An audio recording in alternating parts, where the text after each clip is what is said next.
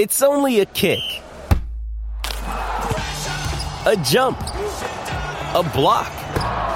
It's only a serve. It's only a tackle, a run. It's only for the fans.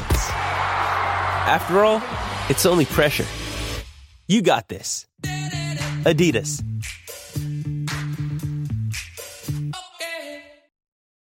When you need mealtime inspiration, it's worth shopping Kroger, where you'll find over 30,000 mouth-watering choices that excite your inner foodie. And no matter what tasty choice you make, you'll enjoy our everyday low prices, plus extra ways to save, like digital coupons worth over $600 each week. You can also save up to $1 off per gallon at the pump with fuel points. More savings and more inspiring flavors make shopping Kroger worth it every time. Kroger, fresh for everyone. Fuel restrictions apply.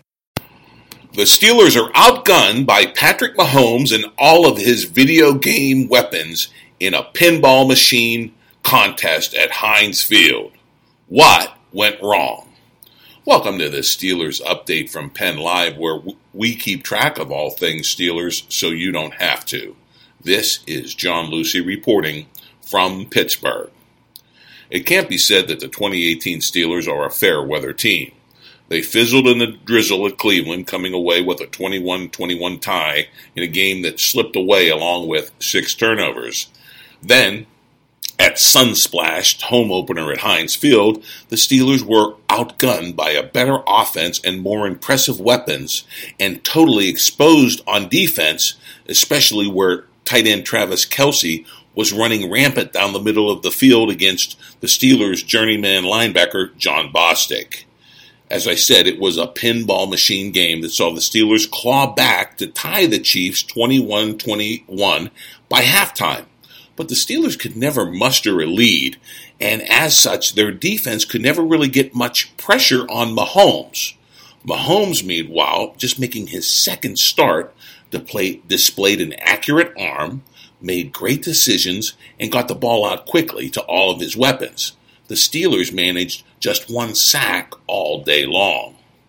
The pinball table that was Heinz Field tilted decidedly to the Chiefs in the third quarter.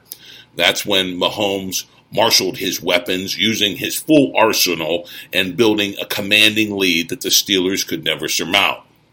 It was definitely a non-defensive effort, and it was reminiscent of the breakdown in the divisional playoffs against the Jacksonville Jaguars. It just had that same feel.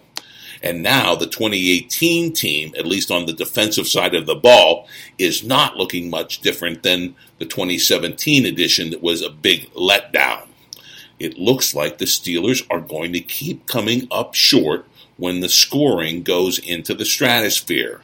It used to be said that if the Steelers put up 35 points, there was no way they could be beat. But that is not true, not with this defense that seems a holdover from the last defense. They made Blake Bortles look like Dan Marino, and they were outgunned by a quarterback starting only his second game. It's still too early to anoint Patrick Mahomes, but he certainly looks like the real deal. And when the Steelers were quarterback shopping back in 2017, they brought in Mahomes for an extensive interview. And Coach Mike Tomlin reportedly loved what he saw and what he heard. But in that draft, they came away with Josh Dobbs, who took reps with the starting offense this week, but never saw the field as Big Ben Roethlisberger overcame an elbow injury. Well, Ben wasn't perfect in this game. He managed to curtail the turnover bug that bit him so badly in Cleveland.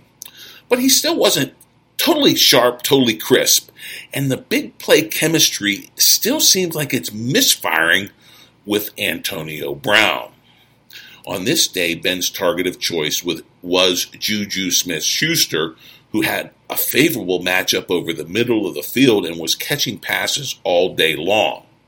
Also contributing was tight end Jesse James, even though there was talk that Vance McDonald was going to leapfrog James in the Steelers' lineup.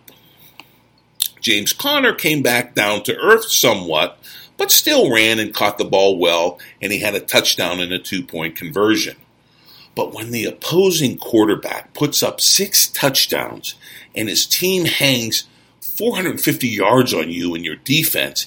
Even the Steelers' 475 offensive yards to try to furiously catch up just wasn't enough.